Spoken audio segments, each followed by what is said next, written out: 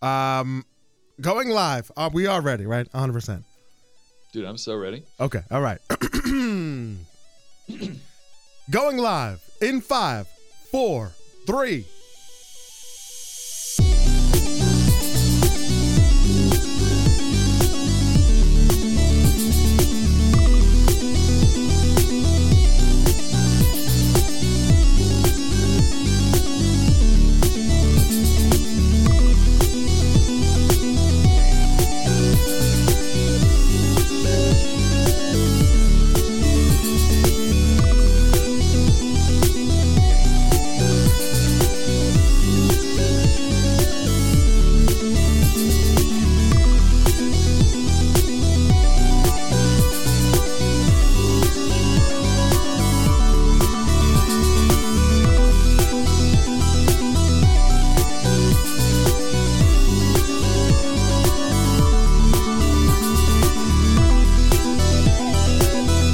Ladies and gentlemen, what's up? How are you doing? It's me, Manny C. I'm sitting here with the one and only TIE Fighter.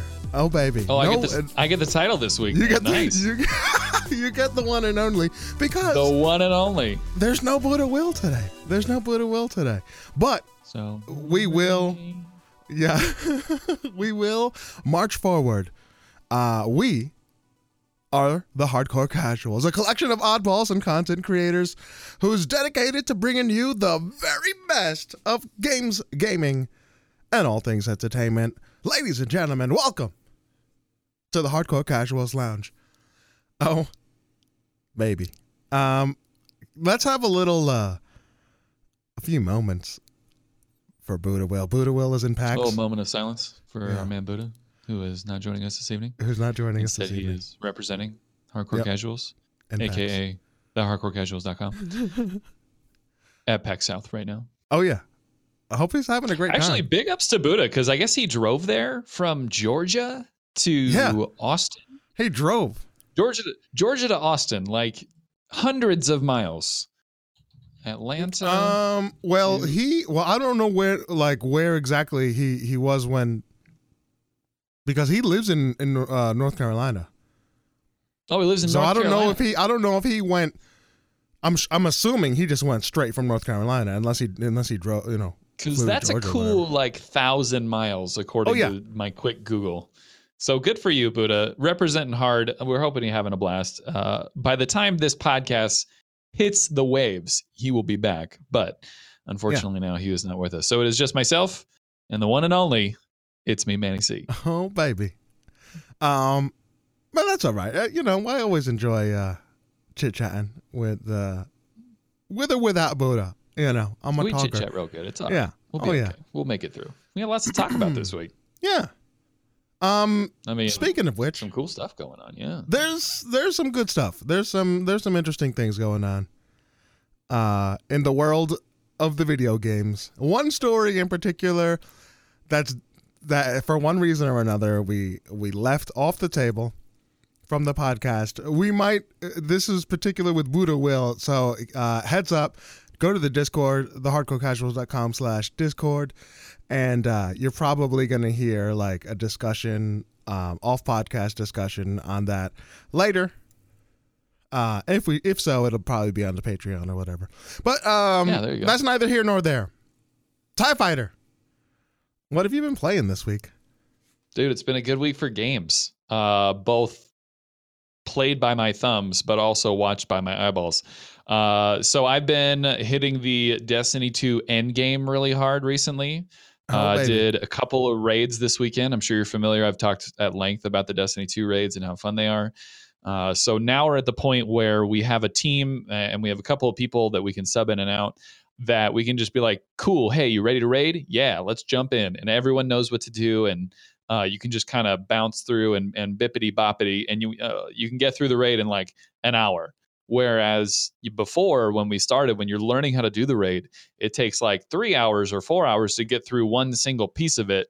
Now we're running through the whole thing in like an hour and 15 minutes. So you feel like a pretty serious superhero here towards the end.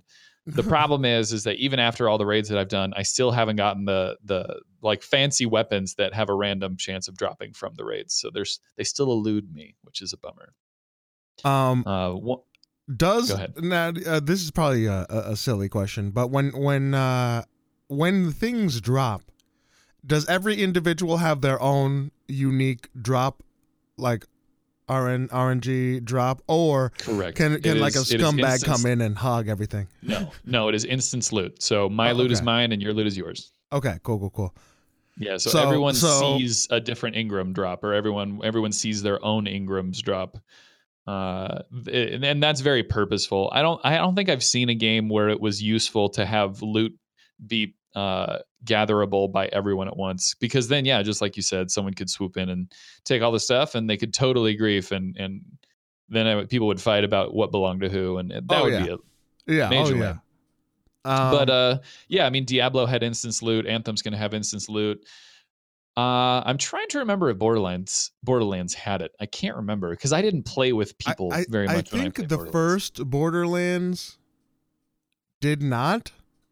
And then I want to say that it didn't, and either they patched it down the road, because, and you know what, in comments you could tell me if I'm wrong here, because I wasn't a Borderlands player, but I seem to remember this being a thing, like a-holes coming around and picking up loot, stealing loot. I was like, yeah, that's definitely annoying. But anyway, they still elude me. One of them is a grenade launcher that shoots electrified grenades that when you put two of them down on the ground, they arc between each other. And then if you put three of them, they create a triangle. If you put 5 of them, they make a pentagram. Like they all, like every grenade that is within range of each other creates an arc to one another. And you can create like giant circles of death with this grenade launcher. So that's really cool. And then the one that's associated with the Forsaken campaign is basically like a beam of exploding fire is probably the best way that I can describe it. But it's called 1,000 Voices, and they call it the scream of the dragon that you slay as a part of the raid. So it's very cool. Still haven't gotten that one yet either, which is a bummer. So we will continue. We will continue doing raids and running through and having a blast, and hopefully it'll pop up here at some point. Also, actually, this happened tonight, like moments before our podcast started. I did some research on my current computer loadout and found that my graphics card is actually able to run Destiny on my computer at a reasonable clip. And so I turned it on and checked settings, and I'm running high definition 1080 at 60 frames a second on my poor little potato computer. I couldn't believe it. Oh, that's awesome. Yeah, so now I can, if I can't stream and play at the same time because it's using like everything she's got in order to do it. But I'm really excited. I'm very interested to try it out. I think I'm going to use Destiny as my practice for keyboard and mouse, because keyboard and mouse is something I've never been good at, and there's never been a game where I felt like, it's okay for me to suck at this game, because it's always been PvP games. Yeah. But with Destiny, I can just play PvE, which means if I'm just running strikes or if I'm just doing missions, there's no one there to disappoint, which is absolutely what I would do. Only yourself. Only myself, yeah. And I only disappointed myself once this evening, so I'm very happy about that. Right. It's hard though, dude. Going from controller using your thumbs to using like your friggin' ring and pinky finger on your left hand, it is like the two least dexterous digits on your body. Like I would be better off using my toes rather than these fingers. But I remember I was streaming with Silverian. Okay. And I was doing Rainbow Six Siege on PC, and this was very, very early on. Like I'm still hot trash when I try to play with keyboard and mouse, but very, very early on, the first couple of games, it was like laughably terrible. Right? I didn't know. I could barely move. So bad. It was. And you forget how many controls there are. Because it's so mindless especially after the number of hours you have on console. Your thumbs do without you thinking. They just do. Yeah. And so now all of something so simple as crouching, and you have to instead of crouching, you have to go, okay, wait, I have to crouch. Crouch Yes. is shift. Okay, Oh, shift I is below know. my pinky. Yeah. And then click. Yeah. Okay, hold. Okay, wait, is it do I have to hold it? Do I just press it? Exactly. Okay, now I'm done. Okay, wait, no, where's Exactly. sprint? Sprint is above, sprint's control. Oh my Wait, where's God. control? Control's below shift. All right, then you go there. Okay, wait, now I've pulled my fingers off of the WASD so that I can reach the control with my pinky. It's my God, very frustrating. That's exactly what's going through my head. That's exactly it. I would never have been able to verbalize that, but that is exactly right. And and because of that, every single thing you do is like 2-second delay. There's like a mental lag. You know what I think the best way to equate it is learning a different language. And it's not as technical as learning a new language, but you think about when you talk right now, when you're speaking English, at least if your English is your first language. Right, if you speak English, you just talk and you are verbalizing the thoughts that are in your mind. But if you're speaking your second language, you have to think the thoughts, then you have to translate the thoughts into the new language and then consciously say those words that you are translating to. So I'm translating crouch into shift into, okay, where's shift? And then clicking that. Right. So it's not near, there's 3 extra steps in there that need to take place. And so it slows me way down. Thankfully, it runs really well. It's very smooth. And as far as shooting goes, like movement is what's hard, but shooting is the point and click. Point and click's great. It's awesome. I'm very happy with point and click shooting because it's so precise. And 60 frames is buttery smooth. Let me tell you. But when it comes to, moving, jumping, sprinting, crouching, reloading, interacting, all the things that need to happen, that is too many buttons for too many fingers, as opposed to what is basically 2 fingers on each hand. So a total of 4 fingers for the controller has now been turned into probably 6 fingers, so maybe 7 fingers that I need to use for KBM. So it's a very different experience. Oh man. I definitely feel your pain. Anyway, well, real quick, when I was playing with Silver, I was playing with my hands, and Silver decided to play literally with his feet, with the keyboard and mouse, and we were seeing who was worse, and it was actually a game, right? That's how bad I was. That's embarrassing. I was making a joke. That's embarrassing. Yikes. So wow, maybe okay. So as the owner of definitely the much higher quality computer, I think it is your responsibility to be a much better KBM player. I know it's terrible. All right, I'm gonna go better. Anyway, that was a lot of fun. I will, like I said, I'm unable to do it on stream. I just don't have the capacity unless I drop the quality way down, which would make stream suffer. So I don't want to do that. So this will be my off-stream Destiny time weekends. Screw around. I'm just lucky that I got it because I don't know if you remember, in November, Bungie just decided to give the vanilla version of Destiny away. They just gave it to anyone who logged on to Battle.net and said, if you want Destiny, the vanilla version, it's yours. Just log in and take it. Just like the Epic Store is doing now with some games.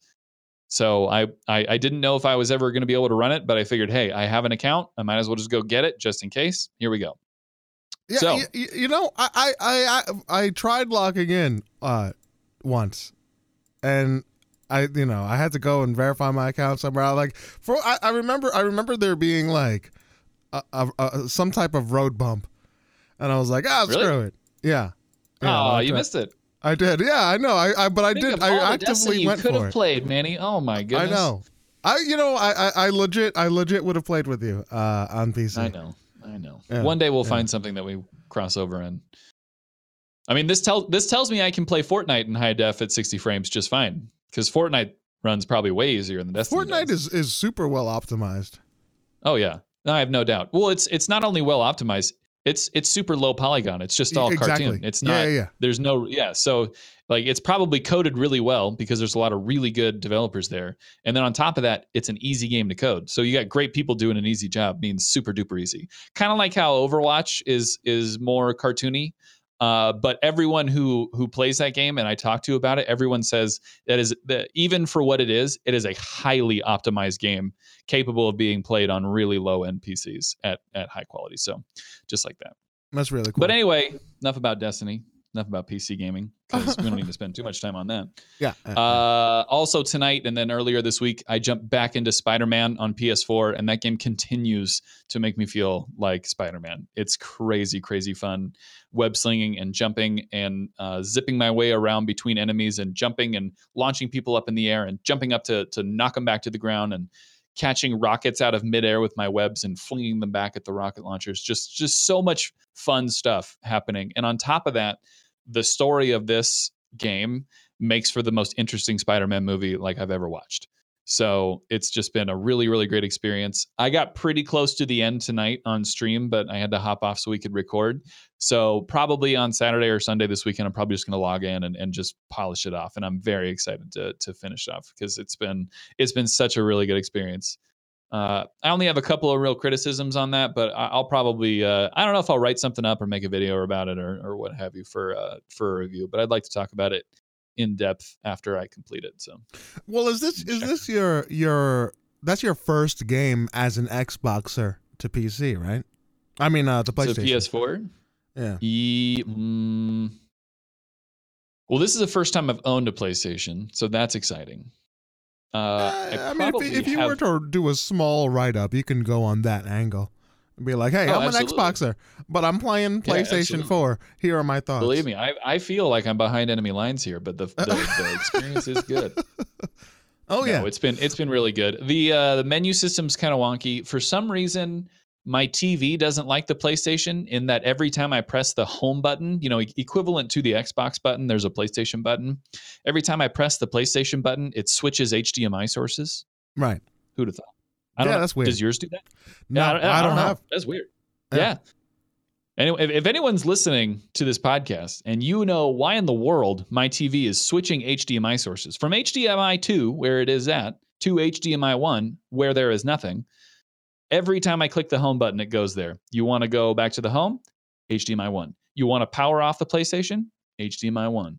You want to take a drink of water? HDMI 1. Like it always switches back. It's so silly, and I don't know what it is. But either way, that is not taking away from how much fun I'm having with the game, and it's streaming just fine, and everything looks good. And surprisingly, there have been a really great number of people on Mixer who have been interested in seeing, great. This is PlayStation content. There's not a lot of that on Mixer right now, so it feels good to be able to bring that to people who don't normally get to see it. So that's nice.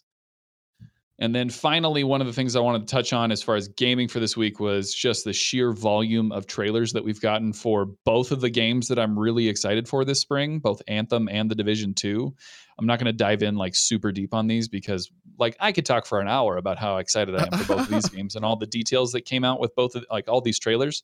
Yeah. But let's just suffice it to say, Anthem looks like one of the best looking games. From a graphic standpoint, it looks mind blowing. Very, very cool. High quality abilities, massive explosions, crazy color, wild movement abilities akin to like Warframe style mobility, which is really exciting with the Iron Man simulator-esque rocket boosting all around. It looks great.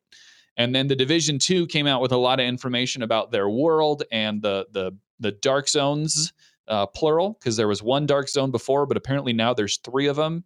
And they've made it so that people who are super experienced won't be able to poop on new players anymore, because that was a big issue with the dark zone, is that people with experience and high level gear would just massacre lower level people, and it was not fun. And they've put in a lot of protections there by normalizing a gear score and stuff. And so with these multiple dark zones, are they, as far as the information that has been released, are they're for like different levels, so you hit a certain level, okay, you're out. So I don't know if there's going to be a level difference between the 3. I know there's going to be a very environmental difference between the 3. One is cold or hot or swampy or whatever. There's a different story behind these dark zones in that they tried to release a quote unquote cure for the virus that killed so many people, but then the cure ended up killing a bunch of people as well, kind of like Agent Orange-esque from Vietnam. It's a super sad story if you don't know what Agent Orange is. But there will be one version of the dark zone where all the gear is normalized, in that it doesn't matter if my gun is level 1 or your gun is level 50. our damage to each other is about the same. Right. But there is also versions of the Dark Zone, and I don't know if this is a different Dark Zone or if it's just like a different mode you put yourself into, but there are versions that exist of the Dark Zone that are not normalized. So if that's what you really enjoyed, if you enjoyed griefing other players and being the bad guy, apparently there is still a place you can do that, but they've given new players the ability to avoid those areas, which I think is stellar because you're giving everyone what they want without taking anything away. Yeah, which is nice. Yeah. That and you know what? It's really difficult to do. It's really difficult. It is to try. It is. And my only worry. needle. My only worry is that with 3 dark zones and potentially 2 iterations on each of those dark zones, and this is maximum worst case scenario, and I don't know if this is the case. So we'll see what it looks like on release day. But there is a potential for 6 different dark zones as opposed to 1 dark zone. And so now you've taken what is a single player base of people interested in being in the dark zone and split them up into 6 different groups, thus probably making it a little bit harder to find people, may interact with people. So we'll see how they address that. Maybe if these are so small that they'll limit the amount of people in a single instance of a dark zone. And so, there's only going to be 12 people here every now and then. And so there only needs to be 12 people on the server to make for a full dark zone. And so maybe that'll be the case. So we'll see. But anyway, the world looks really cool. It is hot now instead of cold. And I tweeted earlier this week, like, I'm kind of bummed it's not snowy anymore. I love the snow of Division 1. But it's definitely a big departure from that, and I'm interested to see what that looks like. There's all new factions. We got to look at each one of them, and they all look interesting. So go check out the content that Ubisoft has put out about the Division. Just there's so much for me, an RPG looter shooter player. There's so much for me to be excited about over the next 6 months. And if this is a type of game that you're interested in getting into, now is like the freaking golden age, man. It's great. One interesting thing that Ubisoft did, and this is with the Division, is that they had a pretty interesting like weather system and changing system in Division 1.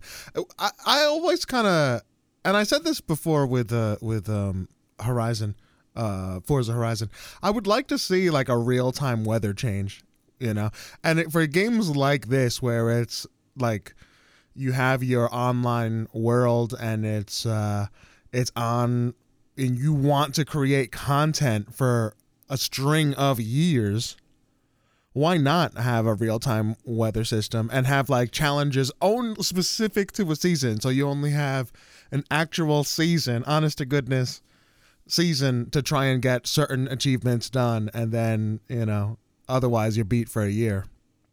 I don't know. Yeah, so I'd like they to see had that. kind of a version of that in the Division 1. So the main kind of what they call the light zone, or basically the main map of the Division, didn't really have a lot of weather, but they had a day-night cycle, which was cool. It added a different version, different feel to the game. When they came out with their, what was it? Second DLC, the Survival DLC. Survival had it added a giant storm to the mix. What would this New York be like if it all of a sudden turned into actual New York and had a big blizzard, nor'easter come in, and you had to carry out these actions in the middle of this storm? And so I don't know if you ever saw me playing that or someone else playing that, but survival mode was basically one of the early renditions of a battle royale, but it took place with survival elements that included staying warm and staying out of the cold, which was really interesting, and something that I'm definitely hoping to get. Hoping we get some version of back in this one, but if not, I will certainly jump back in for the Division 1 because it's great. It's a lot of fun. Well, it is on Game Pass, so hit us up. Well, it is on Game Pass, but only till the end of the month. It is getting removed. Oh, is it really? It's getting removed? Oh my goodness, it's getting taken out. Well, I mean, it makes perfect sense, right? Yeah, it does, I suppose. Yo, do you want to play? Maybe you know what? We'll talk about it. I'll load it up, and you can show me around. Well, here's the thing: that DLC would be a paid DLC. So if you wanted to get it, no, just the game, just to dip my toes back in the water, and to see what changes have been made, and we'll talk. Because sure. I'm looking at Division 2. I'm looking at Oh my goodness, what's the other one that you were just talking about? Anthem. Yeah. I don't know. I know these aren't generally my kind of games, but I'm still like looking at them like, oh, they do look shiny. They do, you know what I'm saying? Dude, these are going to be some of the shiniest games. They look good, dude. But yeah, man, that's it for me. What have you been doing this week? So I played another level of Dishonored. You know, I only played it like one time. Yeah, that's what I do. Like you played one level one time. Yeah. Well, it took me a long time. It took me like the whole stream, bro. You know, because you know what? You're 100% right. You can spend 3 hours on a level in Dishonored. It's really cool. Yeah. Well, I'm also like trying to collect everything, and I'm exploring, and I'm also doing it on the hardest level, and I'm trying not to kill people as best I can. You know, that's always how I played. I wanted to play stealth in those games, and you can play total bloodlust if you want. Oh yeah, but if you wanted to, and they give you the power to do it. But I'm just like, oh no. My favorite way was to be super stealth, but to kill everyone while I was stealth. Yeah. So kill as many people. Like once you get towards the later levels, you get the abilities that you need in order to get this done. And one of them was if you kill someone while in stealth, they turn into ash and poof away. Yeah. So you don't have to get rid of their body. Yeah. That's a killer one. And so you can just go around sing real quiet, and you don't have to clean anything up. It's great. Yeah. What I do was I knock them out and I like run away and I dump their bodies like on a roof somewhere. Yeah, you got to run way back because they can be found. Oh yeah. I've had hours of work ruined because one body that I left way back at the beginning gets found, and then they turn the alarm on. It's like, wait a second. Exactly. But either way, Dishonored, I'm really liking a lot. And I will be continuing on the game. You know, I'll play at least one solid level a week, and just to stretch it as long as I possibly can. The other games that I've been doing, I've been playing Paladins. I downloaded Paladins. Yeah, and you know what? I liked it. It was really good. It was been the first time in forever that I played the Realm Royale, which was the Paladins Fortnite. Oh, basically. yeah. Okay. So it's now on Xbox free to play. Is it out of closed beta now? Oh, you know what? I'm not sure. I was given a code, so I do have it. Oh, fancy. I'm not 100% sure if it's open. If so, it's a lot of fun. I definitely had fun with it. I played it on PC, and it was fun when I played it with PC, but I am more of a console guy, so I didn't have like what we were talking about earlier, like that 2 second mental lag, which drains fun from every single game I play on PC. It's hard. It's harder. Yeah, for sure. So I had a lot of fun jumping into the Realm Royale. They seem to have addressed some of the balancing issues. I remember we talked a while ago that I actually saw this article as we were digging up recap for 2018 stuff, and it was something like in the span of a month, Realm Royale went from the top of the charts to losing like 91% of its player base or something like that. Yeah, it was pretty dramatic upheaval of their player base, and I haven't looked at the actual numbers. I doubt that they're back, but they're still kicking. And I was having some fun with it. So yeah.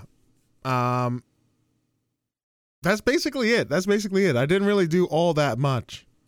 Well, I mean, Paladins, tell me a little bit more about your time with Paladins, because I saw Stupendous, hardcore casual team member Stupendous, playing Paladins actually a couple times over the past couple of weeks. And so I was kind of wondering, A, did you guys play together? B, was there something that brought both of you into this game at the same time? Because Paladins isn't new. It's been around for a long time. So what was it that called you back into this game? because this is not something that's normally on your repertoire. So I'm pretty curious. It really was looking for like a We Play Wednesday game, and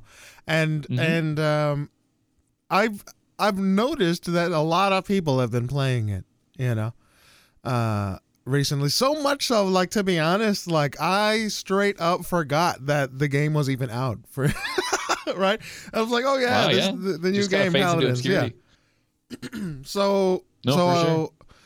We had some people talking about it. I was wanting to play Realm Royale, and then I said, okay, well, let's get this game downloaded as well. And I just, we played both of them on the We Play Wednesday. We went through both of them, and I had fun. What can I say? I do have Overwatch. And it's very, like, Paladins is very much like the free Overwatch, you know what I'm saying? But there's certain differences in how you capture the point. And I liked it. Subtle differences. It's generally the same idea. The characters are a little bit different. And I didn't pay for it, so I only have a few characters. And you have to grind to unlock and all that fun stuff. And that's fine. Yep. I'm totally fine. Stuff. Yeah. But for a free to play game, it's you cannot complain. It's a really, really fun experience. I think they've made a really polished product. Yeah. I think the state of free games is in a better place than especially out of Hi-Rez Studios, right? So Hi-Rez is responsible for Smite, Paladins, and Realm Royale. And all of them are free to play. All of them are actually very similar pay models. So it's, props to Hi-Rez for really being a beacon of truth when it comes to that. Obviously Digital Extremes and Warframe are another really do-gooder when it comes to that sort of thing. So yeah, you're right, dude. Free to play is in a good spot right now. Yeah. Outside of the mobile hellscape, the freemium games. Right. Yeah. But one quick note. I actually don't have this in the notes here, but one quick note about Hi-Rez and or Paladins. Their president Stu released kind of this big article, kind of state of the company update today, something like that. But basically, when he was talking about Paladins, he said, it's got over 40 champions now. We've been improving it for basically 3 years. And so they're announcing that, especially for 2019, they're actually going to get more aggressive with content updates. And he's actually claiming in 2019, they're going to have 50% more major patches with more heroes and more thrilling modes than we've seen yet. Well, that sounds promising. That is interesting. And obviously the article goes on to talk about Smite, talks about Realm Royale, talks about how all three of these are going to be cross-platform between PC, Xbox, and PS4, which is really cool. Oh, sorry. And Switch. Switch is included in the cross-platform because now Smite and Realm Royale I think all of them are going to be on Switch. Maybe not Realm Royale right away, but Paladins is already on Switch. Smite's coming. So that's also really, really cool. Free to play. Awesome. Yeah. So, anyway. Yeah. Well, I guess it's time to mosey on over to the news. Hold on. Well, let's. Where's the news music? Where is it? Oh wait. Oh, there it goes. It was late. My music. Oh, it feels good, man. I love it. Ladies and gentlemen, welcome to the news. It is Friday, January 18th, 2019. For those that are listening, obviously it is not that day for you, but it is that day for me, and it is for Manny. And we're talking about the news from this week. There are 3 stories that we decided to cover today, kind of 3.5. That we felt were worth your time. Obviously, there was a lot more going on. There's always things happening. We wanted to kind of spend a little bit more time talking about what we felt are like some more meaningful topics this week. 2 of them, I think in particular, are really big. And then the middle one that we have is kind of one that's an ongoing concern that we wanted to address as well. So anyway, first of all, we got some really bad news this week. EA has officially canceled the Visceral developed open world Star Wars game. This is from Jason Schreier at Kotaku. I'm going to read through this because it's not that long. But Electronic Arts has canceled its open world Star Wars game, according to 3 people familiar with the goings-on at the company. The game announced alongside the shutdown of Visceral Games back in 2017 had been in development at EA's office in Vancouver. EA Vancouver, a large studio that mostly handles support for a variety of publishers' games, including FIFA and Battlefront, had been working on this open world Star Wars game since October 17, when EA closed Visceral Games. Until then, Visceral, best known for its popular Dead Space horror series, was developing its own Star Wars game. That project, codenamed Ragtag, was a linear action-adventure game directed by Uncharted director Amy Hennig. EA Vancouver has been assisting on the project. When EA closed Visceral Games on October 17, the Vancouver studio took it over. But it wouldn't be accurate to say that EA's Vancouver Star Wars was the same as Ragtag. When EA Vancouver took it over, it rebooted this Star Wars project entirely, keeping some of the art assets, but transforming it into an open world game. So it started as a linear action when it would belong to Visceral. Then it moved over to EA Vancouver. They wanted to scrap what had been a linear action game, turn into an open world. But the project has now been canceled. EA did not immediately respond for requests for comment, but they have given comments. I'm going to list it here. EA says the following. There's been speculation overnight about one of our Star Wars projects. As a natural part of the creative process, the great work by our team in Vancouver continues and will evolve into future Star Wars content and games. We're fully committed to making more Star Wars games. We're very excited about Star Wars Jedi Fallen Order from Respawn, and we'll share more about new projects when the time is right. Another one bites the dust, Manny.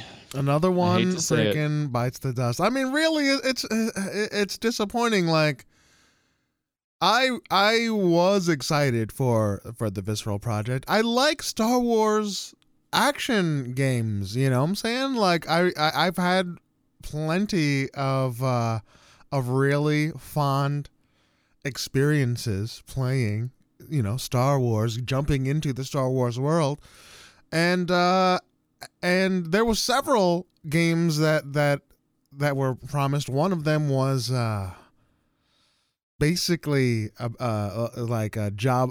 You were oh my goodness, Boba Fett. Yeah, 117 something. Yeah, that you were gonna be Boba Fett supposedly, and they were teasing like the direction of this game. And this was years ago, and I think I remember this. And then LucasArts sold the Star Wars rights to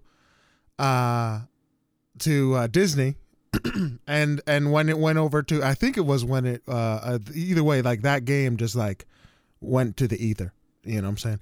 And it just never got picked up. And then Visceral comes around when EA picks up the license from Disney and says, "Hey, we're working on an actual story-driven game, an action game," and I'm definitely excited about it. And it was from somebody that worked on this game, Uncharted, which as an Xbox dude, I never got to play, but I was definitely That's a series we've never been able to touch.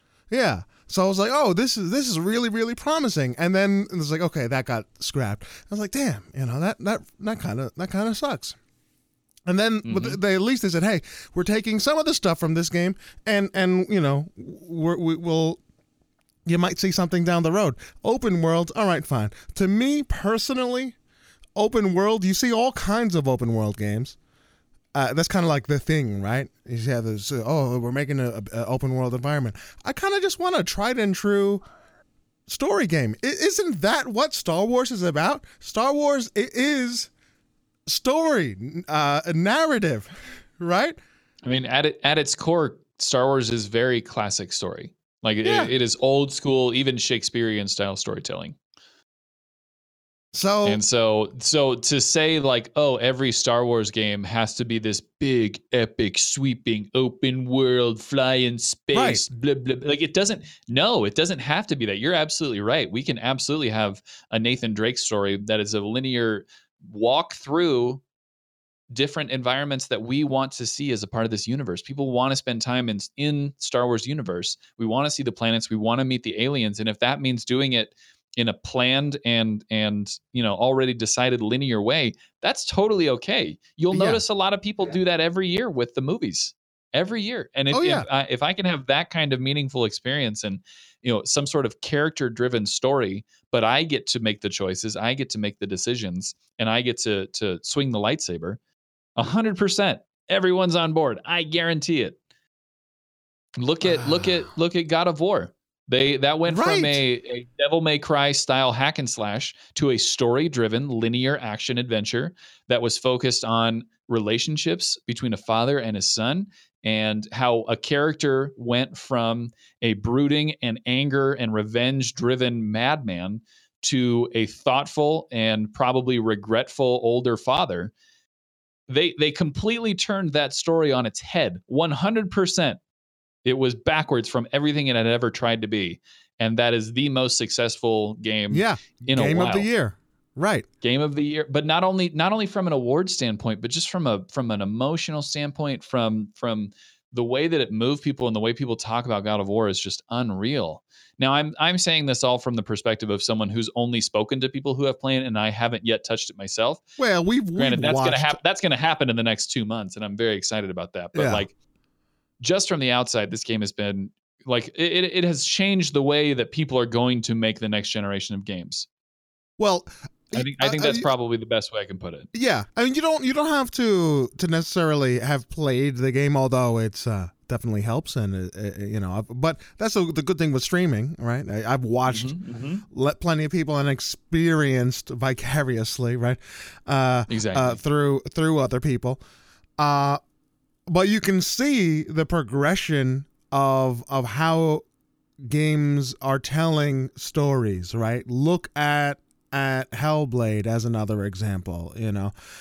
These more like, and I've said this before, right? There was a couple years where AAA studios were like, you don't want single player experiences, so we're gonna hack it out of our games, and we're gonna give you multiplayer. Well, that always rubbed me the wrong way. Is not that we don't want single player experiences. Is not that we don't want stories. We just maybe have a refined palette now. We want actual stories with a little bit of depth, with a little meat on it, with a little. It's a little thought provoking. Absolutely. I think that people forget that the average gamer demographic is you and me. Right.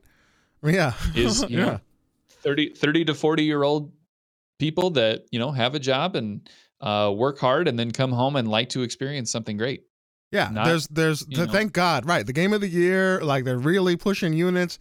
Hellblade is another wonderful example from Ninja Studios. Like, yep, there is a real market as well. for Spider-Man. The list goes on and on, right?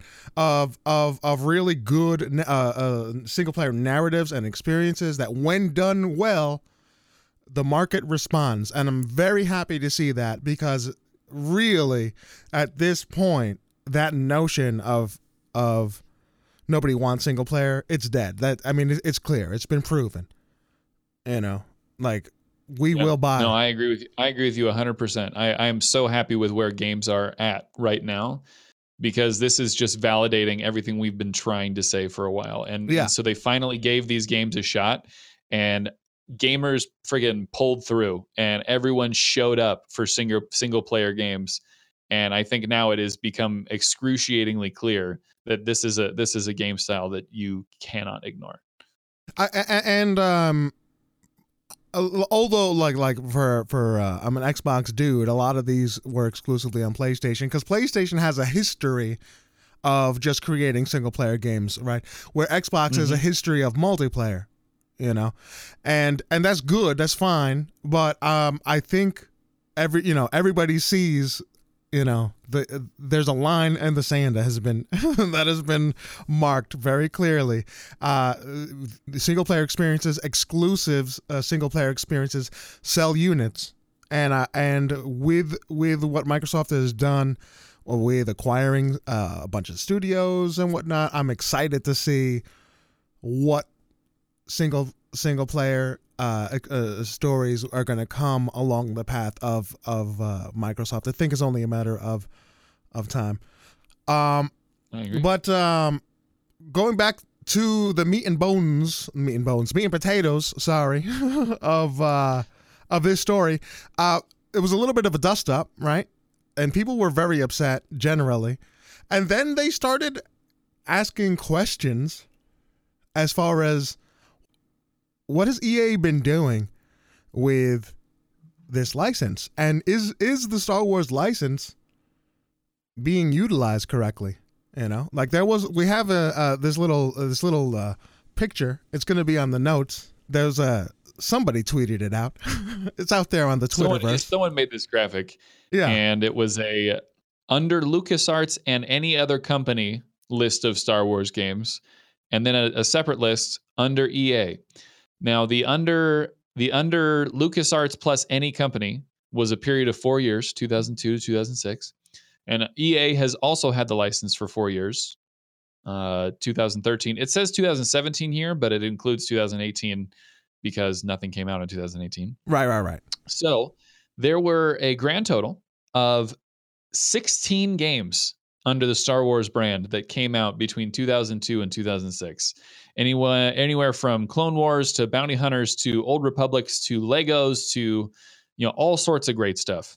There were some, and you all remember, if you guys played games between 2002 and 2006, you remember Star Wars games because they were often and they were awesome. Now, not all of them were slam dunks. I get that. But they were always pumping them out, and they weren't afraid to take risks, and they tried cool things, and they made some awesome stuff. Well, and then EA got the license in this mix of some of the greats, in my opinion. Where we have like Star Wars Knights of the Old Republic. You know what I'm saying? KOTOR. 1 and 2. Yeah, freaking fantastic. Big and time. You know what? Don't sleep on those Lego games. Don't sleep on the Lego games. Don't sleep on the OG Battlefront. Like these were the OG Battlefront, winners, dude. The OG Battlefront. Yeah, dude. Yeah. And then EA takes the license, and the very first thing they do, let's reboot an old one and do nothing original. So they made Battlefront with no story. And remember our discussion about Star Wars and story. The most important part of this franchise is who the people are and what they're doing and why they're doing it. And let's take all that out and just have you run around a field shooting each other. Sick. And not only that, but then they also dumbed down the overall experience of the original Battlefront. How in the world they was the old, it poorly. Yeah, like a 10-year-old version of Battlefront? How in the world is that more in depth than? Right? I don't understand. I don't understand. Underestimated what people were expecting out of a Star Wars game. I don't know how. Way off. Now, EA did follow up Battlefront with Battlefront 2, which, if we exclude the conversation about loot boxes, because that is a whole freaking can of worms. If we exclude that, Battlefront 2 was an objectively better game than Battlefront 1. It had much better combat. It had way more diverse environments. It had a story that was written by two people that I follow on social media that I respect and feel like really... I feel like they respect the Star Wars story and wanted to do it justice with this, and I feel like they created something cool. But then EA, EA'd it and made this whole loot box controversy and just freaking ran it into the ground. And so over the past 4 years, EA has released basically 1.5 games under Star Wars, while when LucasArts was giving out licenses, they released 16 of them. It's unbelievable. Yeah. So very, very frustrating. And if to make matters worse, we have a little description here of what the game could have been. Apparently, the author of the article says, I've talked to several more people familiar with EA, Vancouver's now canceled open world Star Wars game. This project was codenamed Orca. It was very early in development, but would involve playing as a scoundrel or a bounty hunter who could explore various open world planets and work with different factions across the Star Wars universe. However, when EA's top decision makers looked at the roadmap for the next few years, they decided they needed something earlier than the planned release date for Orca, according to the two people familiar with what happened. So they canceled Orca in favor of a smaller scale Star Wars project that is now aimed for a much sooner, likely 2020 date. Which is really interesting considering they had a much smaller, tighter, linear story made by someone who's pretty well known for making really good, tight, linear stories. And they said, nah, we don't need that. Let's do open world. And then a year and a half later, they're like, nah, open world's too big. Let's do something else. Why don't we do something smaller? more linear, and it's so backwards. It's so frustrating. It's so frustrating. It really is. I mean, because like if you like looking in, they want to cancel things. Right, this one was canceled because of it wasn't. They wanted to get a game in sooner, so they work, like you said, work on something more straightforward. Right. Yep. What if they just freaking left it alone? If they just left it alone, for God's sakes, you would have had this game. Let Visceral do Visceral. We'd have it. It's really it's silly. I think the problem with having a license like Star Wars exclusive is that where are the passion projects? You know what I'm saying? Where are the studios that can do one thing really well, right? So if you look at this graphic and we're talking about games like Knights of the Old Republic, right? So, these guys, they are good at making RPG games. And you know what? They made a really good Star Wars RPG game, one of the great games in the Star Wars franchise. You know what I'm saying? Like I said, if you look at this graphic, some of these were, we're snoozers, you know what I'm saying? But when you have if you have a studio that is talented at crafting a story, well then it doesn't have to be like you said earlier. It doesn't have to be a big open world. It doesn't have to be whatever is super trending at the moment. What matters is a good story, a solid experience, and that is stifled when it's under EA, or not to single out EA, but it's stifled when the decisions of these narratives are based on, we need to hit the numbers, so we're going to scrap this and push that, or because it has to be on a specific timeline. The soul of it is being ripped out for deadlines and profit, and it's a shame to see. Bring back the Star Wars games.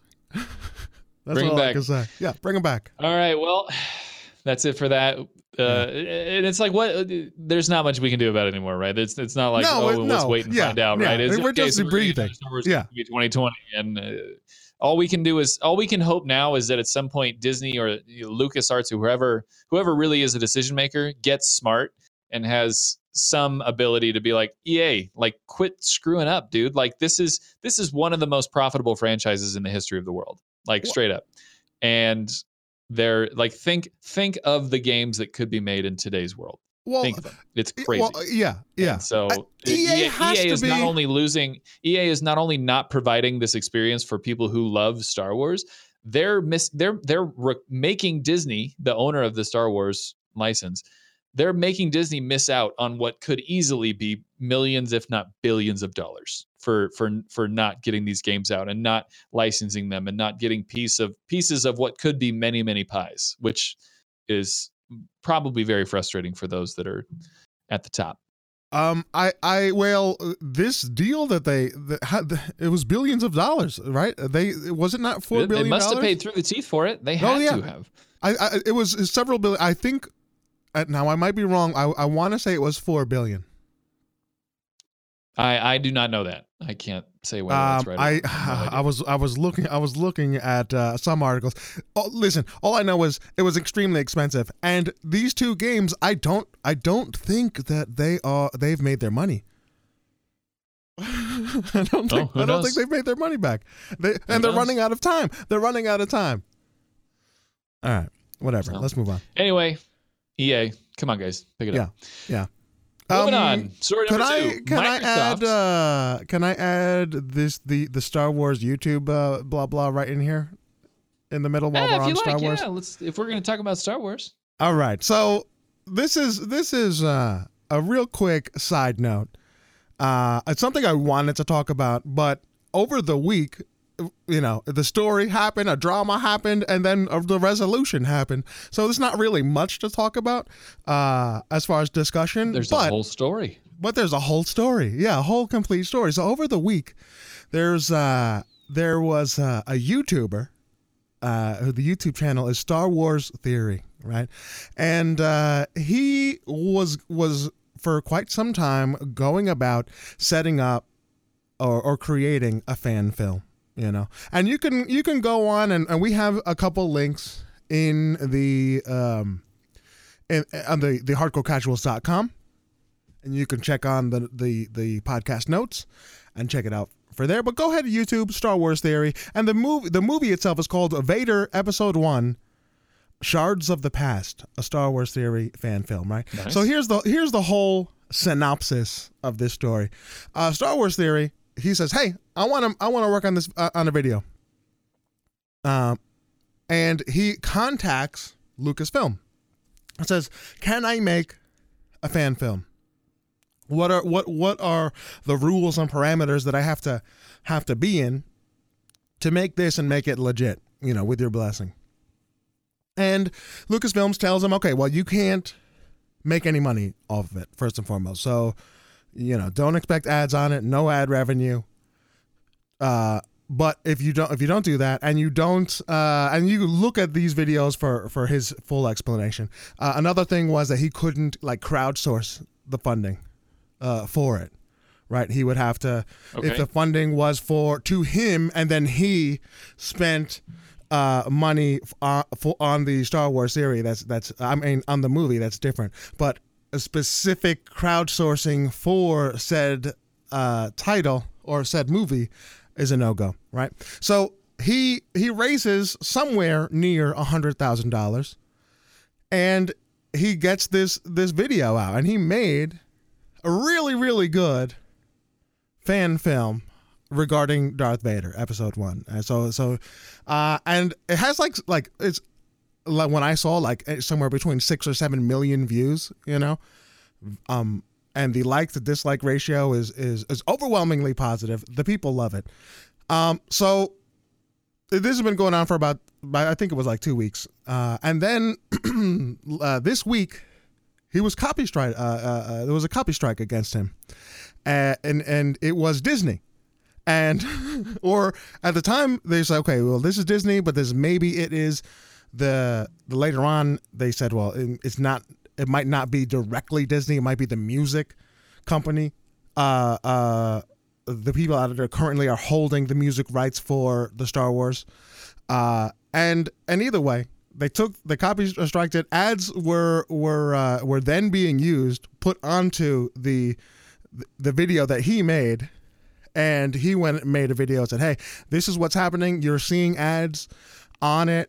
It's not going to me. I'm not breaking the agreement. Disney copy striked me, and you know, he's beat." The internet went crazy, right? The internet went crazy and said, "Hey, just this nuts." Yeah. Well, it really sucks to have to raise. Think about it. He raises himself about $100,000, spends it, a labor of love, really, and knowing already it's a sacrifice as a YouTuber, as a full-time content creator, and says, okay, you're going to spend all this money, time, effort putting something together that you cannot make a dime off of. Like, that's a real sacrifice that he made because he just loves the story. He loves the Star Wars universe. Mm-hmm. It was a passion project. And then somebody else come in and says, "Oh, we're gonna make money off of it." Sorry, like, I know his heart must have been like really torn to shreds over it. And he was being stand up about it, and he said, "Hey, this is what happened, and you know it is what it is, and I still want to make further episodes, and we're just going to keep on moving forward." So either way, long story short, internet went crazy, and in 24 hours, Lucasfilms hears about it, contacts either Disney or whatever other company that was holding the music rights for Star Wars under Disney, and got that copy strike reversed, and it is now ad-free the way it was originally intended. Nice. and he set it to bed. So that was the whole drama. I say it I say it now, basically, just go check it out. Star Wars Theory. If you like Star Wars, check out that video. I think it's worth watching, and yeah. So like that was if it wasn't overturned, I think that could have been a really negative precedent for like fan films in the future. You know what I'm saying? For sure. But yeah. That's awesome they got it resolved. I mean, obviously, that was definitely the internet coming together and calling Disney on their nonsense. So very happy to hear that. Oh, yeah. See, that I mean, there's several things that could be said about that, right? So when the fandom comes together and to talk about something that they disagree with, really, it's not always a negative thing. I know lots of times it's portrayed as, these nerdy fans that have nothing better to do with their lives are just always angry. But I mean, really, what other recourse do we have as people who are subscribing to content, right? We are purchasers of movies, purchasers of games, you know what I'm saying? Sure. And the only thing that we can do is voice our opinion, if we like it or not, if we like the direction of these stories or franchises or games, you know what I'm saying? Mm-hmm. And having a voice is important. And it's nice to see when fandom does come together and to see some good, right? To see some moves made in favor of the people or the fandom or the content creators or what have you, you know? So yeah. Absolutely. No, this is great. I love it. So glad I got it resolved. Guys, if you're interested in watching this Star Wars film, how long is it, Manny? Is it like 20 minutes? It's like 16 minutes, give or take. Okay. But anyway, we will have those links available on the page for this podcast recording via thehardcorecasuals.com. Oh, baby. And then I'm sure Manny will be doing all the posting about that when this becomes available as well. So you can shoot it there. Manny, what's the name of it again? You can probably just YouTube it directly as well. Oh yeah. Well, if you look under the name of the actual production, it's Vader Episode 1. Right. If you just look up like that Vader Episode 1, you'll probably find it. The full title is Shards of the Past now because of this drama. So I'm sure it'll pop up. Yeah. But either way, the channel is Star Wars Theory. Check it out. Star Wars Theory. There you go. Is the channel. Awesome stuff. Yeah. So very cool. All right, we are moving on. Story number. Well, I guess 3 now. We was at number 2. No, story number 3 and 3.5. This is kind of 1.5 stories. Microsoft removes the Carlton and the Floss dances from Forza Horizon 4. So this is once again from Kotaku. You guys may be seeing a trend here. I read this a lot. The Carlton and the Floss dance emotes are no longer available in Forza Horizon 4, following changes made to the game as part of today's big Series 5 update. Although publisher Microsoft won't say why it removed the emotes, both dances are subjects of lawsuits against publisher Epic Games for using them in the mega popular game Fortnite.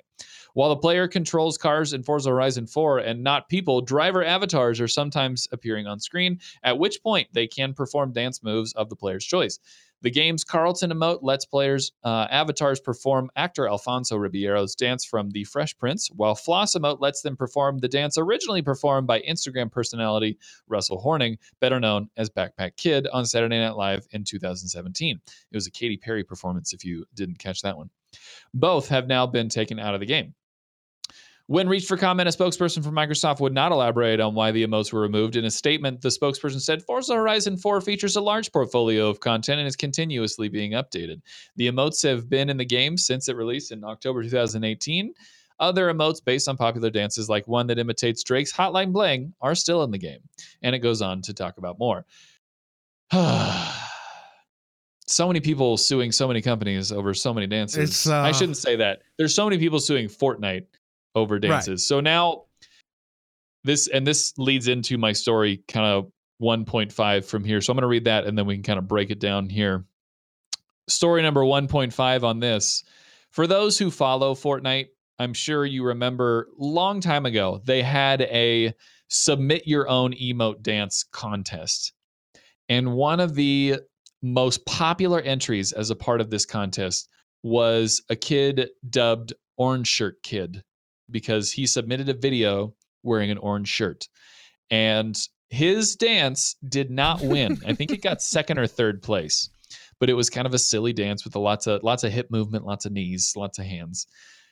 But it was fun to watch, but unfortunately the kid didn't win. Now, the community really got behind this kid and wanted it really badly. And then Fortnite pulled the ultimate bro move and literally gave it away the following season. All you had to do was get to like level 5 or 10, which in Fortnite is nothing. It's like it's one long night, maybe a couple nights in order to get to level 10.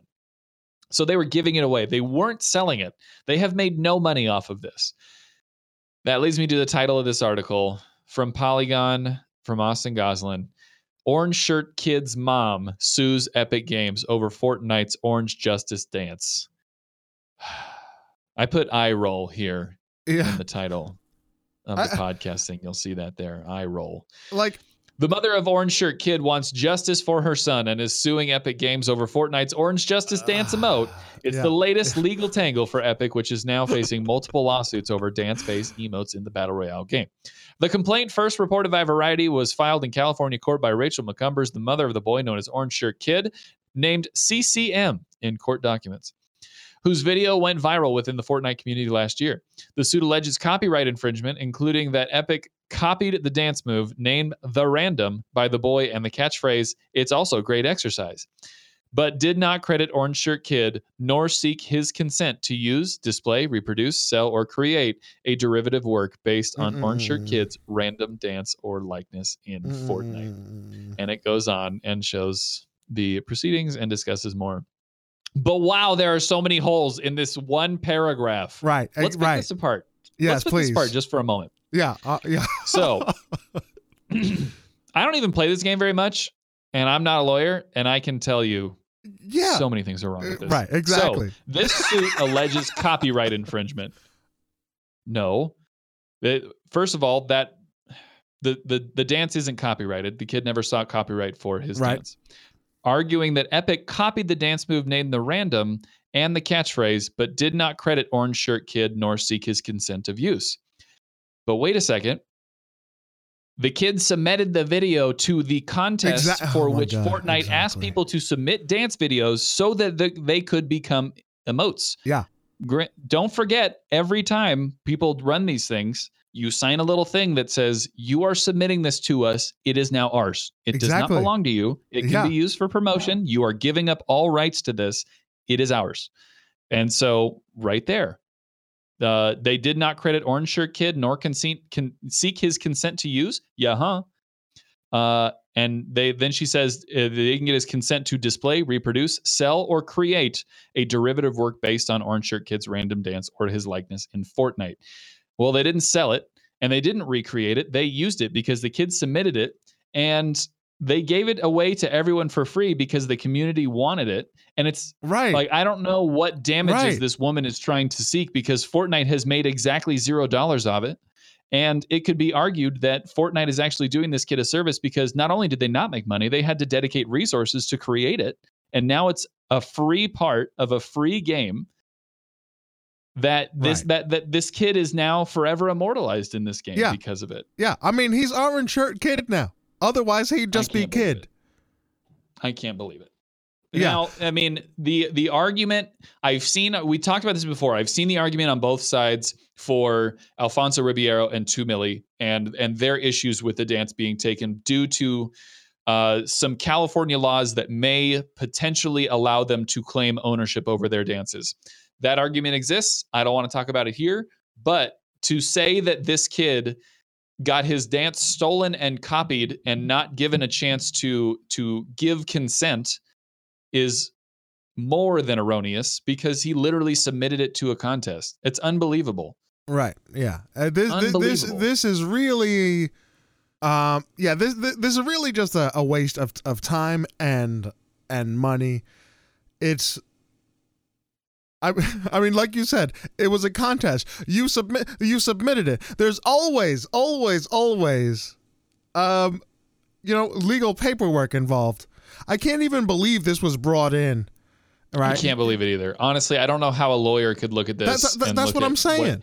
And say like, I'm gonna put my career on this. Like this is what I want my reputation to be. Yeah. And it baffles me. So very sad. If we go back to the original story, Microsoft has removed them. I think they're just trying to wipe their hands of it. I think they want to not get sucked in. Because don't forget, Microsoft took away the floss dance, and that was in pretty much direct response to the backpack kid's mom also suing Fortnite over this dance, I guess. So anyway, we have, I think it's up to like 5 or 6 different parties that are suing Fortnite over dances. And Microsoft seems to be the first people that are responding to these allegations, even though they're not part of the allegations. So they're taking dances out of their game, I think, just to get ahead of what precedent could potentially be set. Exactly. They're ahead of the curve. They're waiting. We're going to see these dance moves in Anthem. We're going to see these dance moves in The Division. We already see them in Destiny. We see them in any game that's got emotes. This is what people want to be able to do in their games. And obviously, Fortnite is the target here because they're the biggest fish. But it's just really sad that other games that people are enjoying or have enjoyed are going to get negative feedback over people just trying to get a piece of the pie, which is really sad. If some of these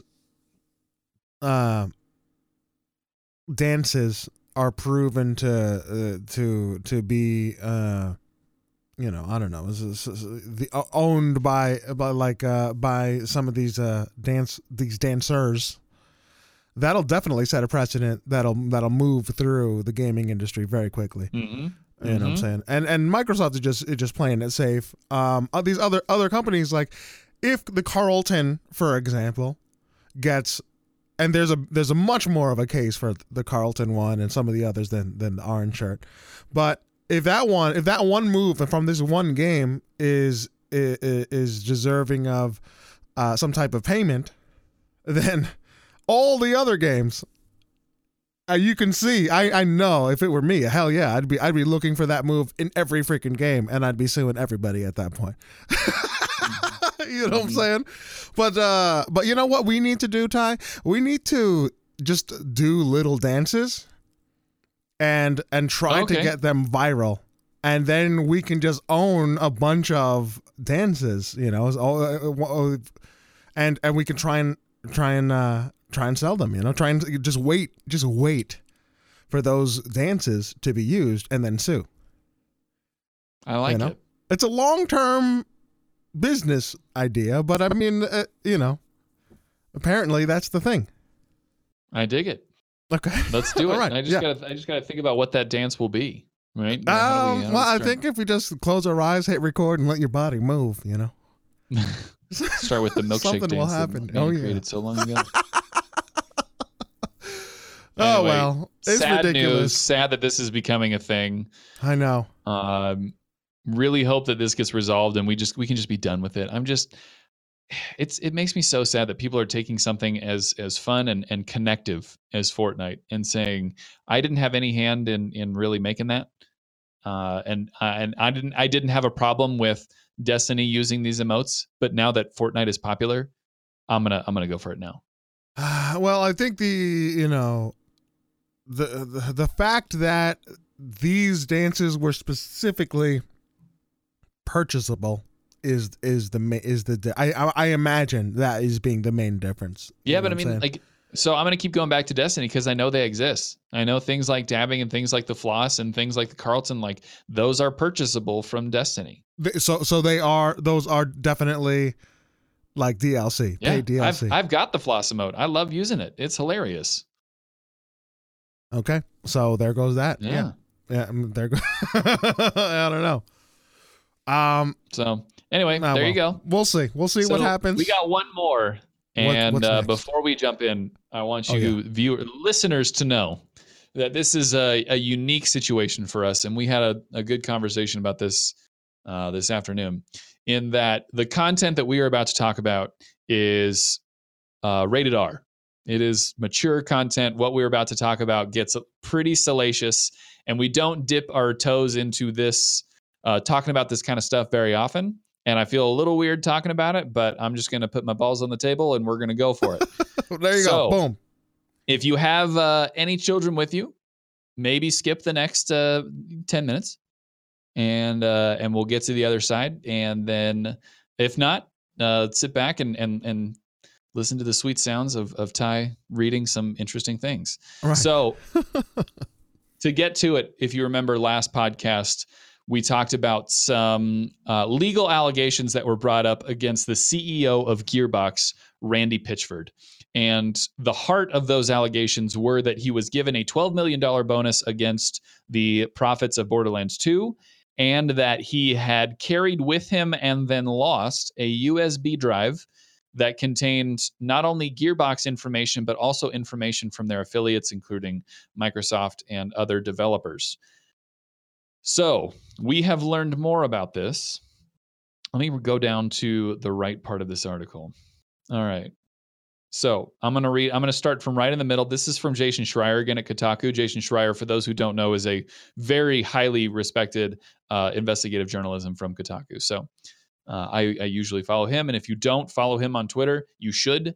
This is where we get a lot of these juicy details. And some of the stuff doesn't even get included in these articles. You just hear it on Twitter first. So anyway, the lawsuit against Pitchford alleges that he struck a deal in 2016 to receive a, quote, personal secretive executive bonus of $12 million to be paid directly to Pitchford entity called Pitchford Entertainment Media Magic LLC.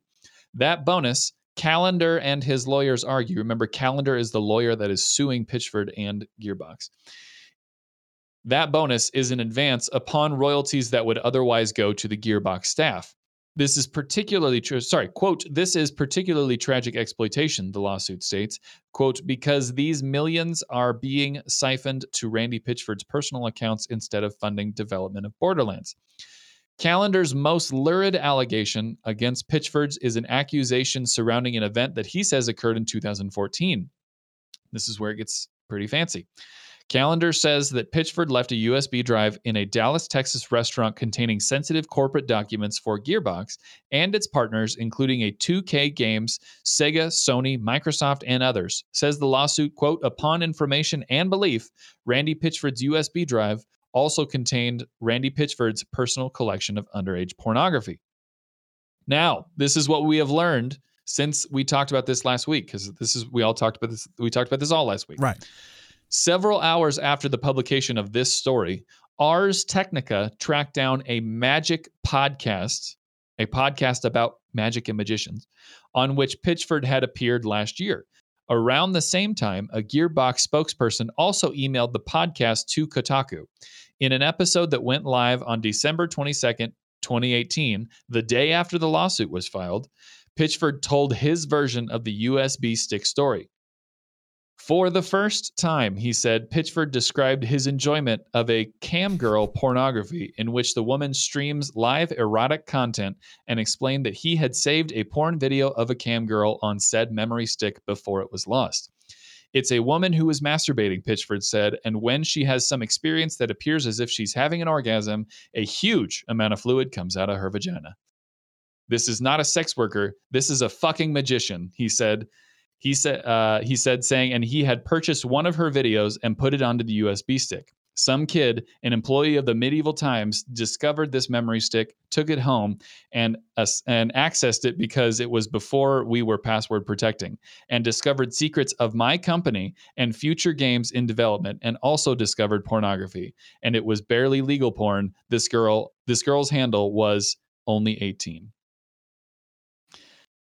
Wow. Okay, so that was professional. I had to muted my mic just in case I started laughing, and and yeah. But so we finished recording, and this update happened. It dropped within minutes of us finishing last week, so I feel bad. Yeah. This is actually kind of old news at this point. It is, but I mean, we talked about it last week, and it is definitely the update since then, right? Absolutely. I mean, this.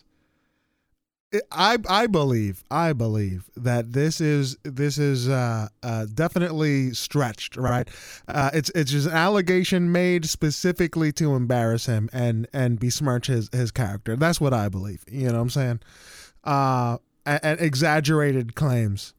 I mean, this is a nightmare for this guy. Now, the real question is the $12 million secret deal for himself. That is the real concern is that this was taken against royalties that were coming back off of earnings from Borderlands 2 right. that would have either gone to employees or to the development of the next game. Right. But it went to Randy Pitchford. Right. And he apparently didn't tell the employees about it. Yeah, that's the real issue. Right.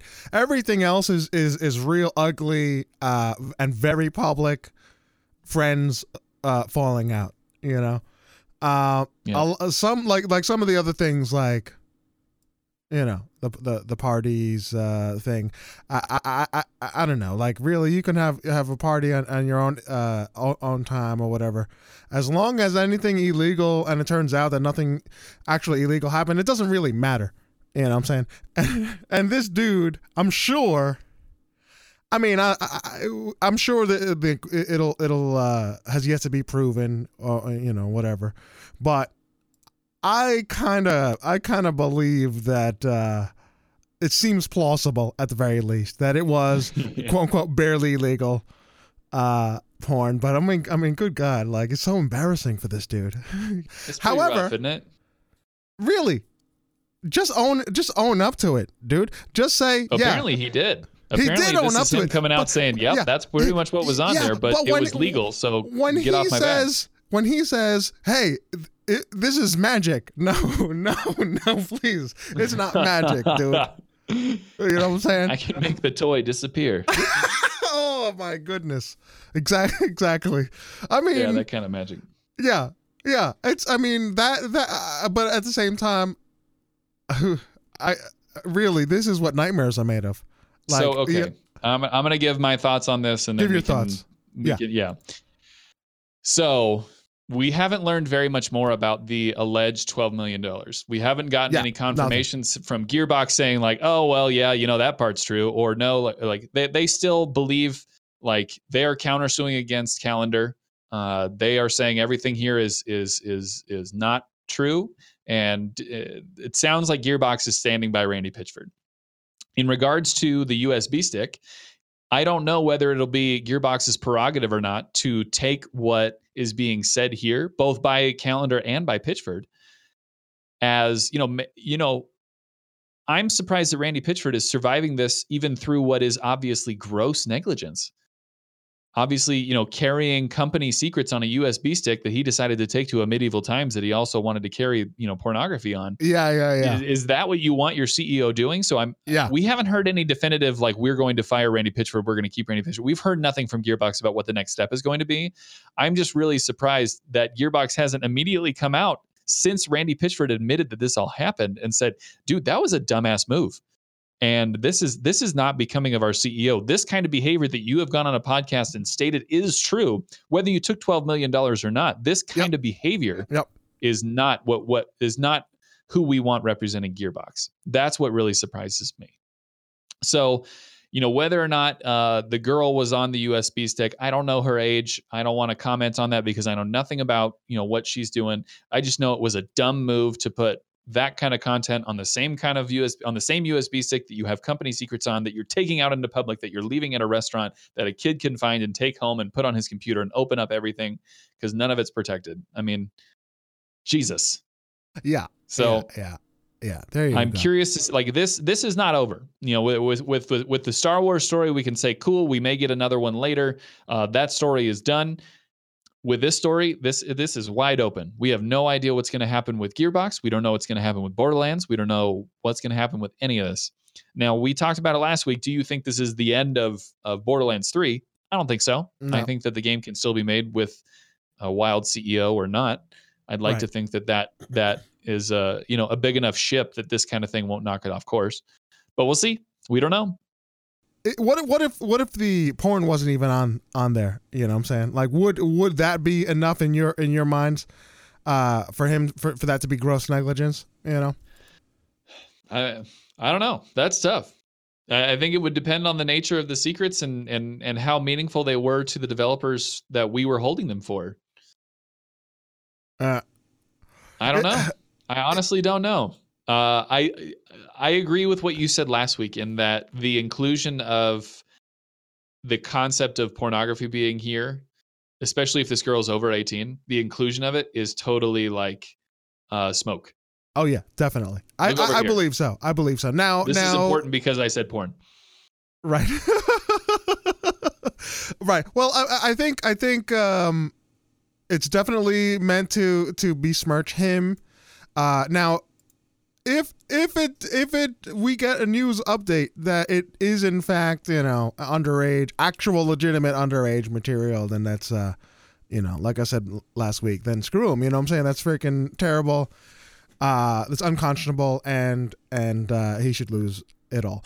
But I and we don't, this is not a definitive statement or whatever, but it is plausible that it is 18 plus, and material, and it's definitely. I just get my gut says it's meant to embarrass him, and that's basically it. Yep. You bring up a good point though, as far as like the gross negligence, because it is mixing, like you don't commingle funds, right? You don't mix two piles of money together. I think that if it's not like a law, not law, but like a policy, it definitely should be. You should not commingle porn and corporate files together. You know what I'm saying? It's like usually I don't think it's a good mix. No. Yeah. Yeah, exactly. So and on that note, I think we're putting that one to bed. To bed. Oh my goodness. So I think to close out tonight, we talk about what Xbox is coming up and call it a day. Okay. Yeah. So okay, we got a couple Buddha. new ones. Yeah, without Buddha, it's just like this feels weird. Know. It does. So we just post him. Buddha, we miss you. But the show must go on. What did you did the research? You were looking I did some poking around. Buddha normally does the brunt work for us there, but I put my life on the line and went out to the front and found what I needed to find. We actually got a really cool announcement about Game Pass earlier this week that Shadows of Mordor, We Happy Few, the Lego Movie game, and Saints Row the Third are all coming to Game Pass this month. I mean, I was blown away, especially after the content that we were getting at the beginning of January. Now here we are 2 weeks later, and we're getting Shadow of Mordor and We Happy Few, especially We Happy Few, a brand new game that just came out in August. I mean, obviously you're familiar with the game. Really cool that it's on Game Pass now. It is. Well, I mean, I'll just say that you definitely called it. You know what I'm saying? He was like, hey, the studio itself, Compulsion, was purchased by Microsoft, right? So it was definitely one of those things that were like, well, it's likely that we'll see it. Yeah, and as soon as Hellblade came to Game Pass, it was pretty clear that was going to happen. Yeah. That's at the very least the direction. And that's, that's really, good. It just like the value, man. It just keeps getting better, bro. It just keeps getting better. I know, and we say it every freaking week. I'm sorry for being so repetitive, but good God. 100%, dude. Games with Gold, we have the World Rally Championship 6 and Far Cry 2 on Xbox 360 are now available as of the 16th, so hop on those if you like doing rally championships or crying far. There are actually no new backwards compatibility games this week that I saw. I went back through Larry Herb's Twitter and saw nothing over the past couple weeks, or at least nothing that we didn't talk about last week, so there you go. Finally, we have new games coming up this coming week and today. So today, Ace Combat 7 Flight Simulator is now officially available, and I've been hearing a lot of really good reviews about Ace Combat 7. Yeah. So if you're into when was the last time a flight sim game was? It's been years, right? Like an actual, honest to goodness flight sim? That is a style of game that is even more off my radar than racing games was. Just completely. I have never touched those. But you know what I've been thinking anyway. What? If there's ever a game, a genre of game that we haven't seen like real, at least I haven't, honest to goodness, flight sim games in years and years. But flight sim games is to me ideal for VR. Ooh, talk about getting sick, dude. Holy goodness. That would be really, really cool because you're stationary. You can seated. You can grab your freaking controls or whatever. And then as you move around, you can see the space around you. Imagine, turning your head to be able to see the freaking, fighter jets to your left and right and above. Hell yeah, that would be freaking sweet. I don't understand. Now I haven't done any due diligence and actually looked at what's going on with Ace Combat. But if it does have a VR component, like that's what I want. Now I haven't bought a flight sim game in years. so many. I think so the last many years. flight sim that I played was Star Wars Rogue Squadron 3. And how many years ago was that? I know that was freaking. I think it was sometime between 2002 and 2006. Yeah.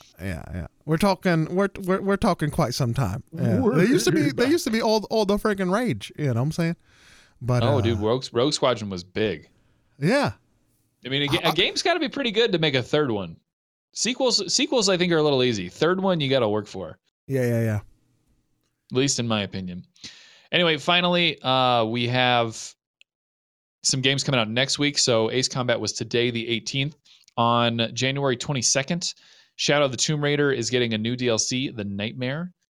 On the 24th, Life is Strange 2 is getting their episode 2 called Rules. And then finally, on January 25th, Resident Evil 2 hits full release. Did you play the vertical slice that they released earlier this week? I did not. No. Okay. I don't think it went away. Like, it's probably still available. I think if you want, you can play 30 minutes of the game. I think they give you 30 minutes. And if you can go for 30 minutes without dying, great. You will have seen the whole thing. If you die, you get sent back to the beginning, but your clock does not reset. You only get 30 minutes in the game. So don't spend 20 minutes getting forward and then die, because then you won't be able to get back to where you were before. That would suck. But yeah. That's all we got for you. And that's it, ladies and gentlemen. That is a podcast. Thank you so much for stopping in and listening. Actually, wait, you know what? Before I do the whole closing thing, let me go in and read some comments. Now we don't have a new iTunes review, unfortunately. But ladies and gentlemen, please, if you look at us on iTunes. You go to the website, thehardcorecasuals.com/podcast, and you can look at the wonderful podcast notes that we have. There's a big yellow button. It says Apple Podcast. That'll take you to iTunes, and you can feel free to log in if you have iTunes, of course, and leave a 5-star review and leave a comment. We will definitely read it, and it helps us out a lot, right? It really does. So what we do have is a couple of comments actually on the website, which is really cool, So since this stuff makes me excited, I'm going to go ahead and read it. We have one from Cliff, which is actually 9 hours ago, according to what I'm looking at. On the Excelsior, which is just last week's episode. Cliff says, "Nice podcast, guys. I totally want to talk about Bandersnatch with you guys. I certainly have my thoughts, and although you might think it's forcing you to get back on the path, hold on, let me read this before. I don't want to spoil anything. Hold on." No, he's just talking about. Okay, yeah. The review. They wanted you on. That's kind of the point. It's like parts of the actual story, at least how I saw it. So no spoilers there. I had to double check. But yeah, we could definitely talk about that, and we can talk about that on the Discord, thehardcorecasuals.com/Discord. We are available. I definitely try and make myself available as much as possible. So if you want to talk Bandersnatch, slide into those DMs, you know what I'm saying? But Cliff, thank you so much. I'm going to hit you up, and we can talk some Bandersnatch. Yeah. And there was another one. Give me 1 second. I believe it was on Hold On to Your Butts. Oh yeah, there you go. There's a comment from Lahari. He says, "Yo, another great podcast, guys." And by the way, I can't speak for your other listeners, obviously, but I am one of those that actually does listen to your whole podcast in one sitting. Which I gotta say, we have a quite a lengthy podcast, so that's kind of awesome. Yeah, solid hour and a half, hour 45. Yeah. We don't mess around, you know. So Lahari, much love to you. Thank you so much. We definitely value your support greatly, ladies and gentlemen. And on that note, that is definitely a podcast. Thank you so much. We really do appreciate it. Check us out, thehardcorecasuals.com. That is thehardcorecasuals.com. We've been really trying to work on the blog. I'm proud of it. I've been really focusing on trying to write more, to write more effectively or whatnot, right? So check it out. And yeah, that's basically it. Discord, we did it. Patreon, we're done. We missed you, Buddha. We missed you, Buddha. See you later, Buddha. Bye. All right, love you, Buddha. Everybody, ladies and gentlemen, much love. We'll see you next time. Peace. Later.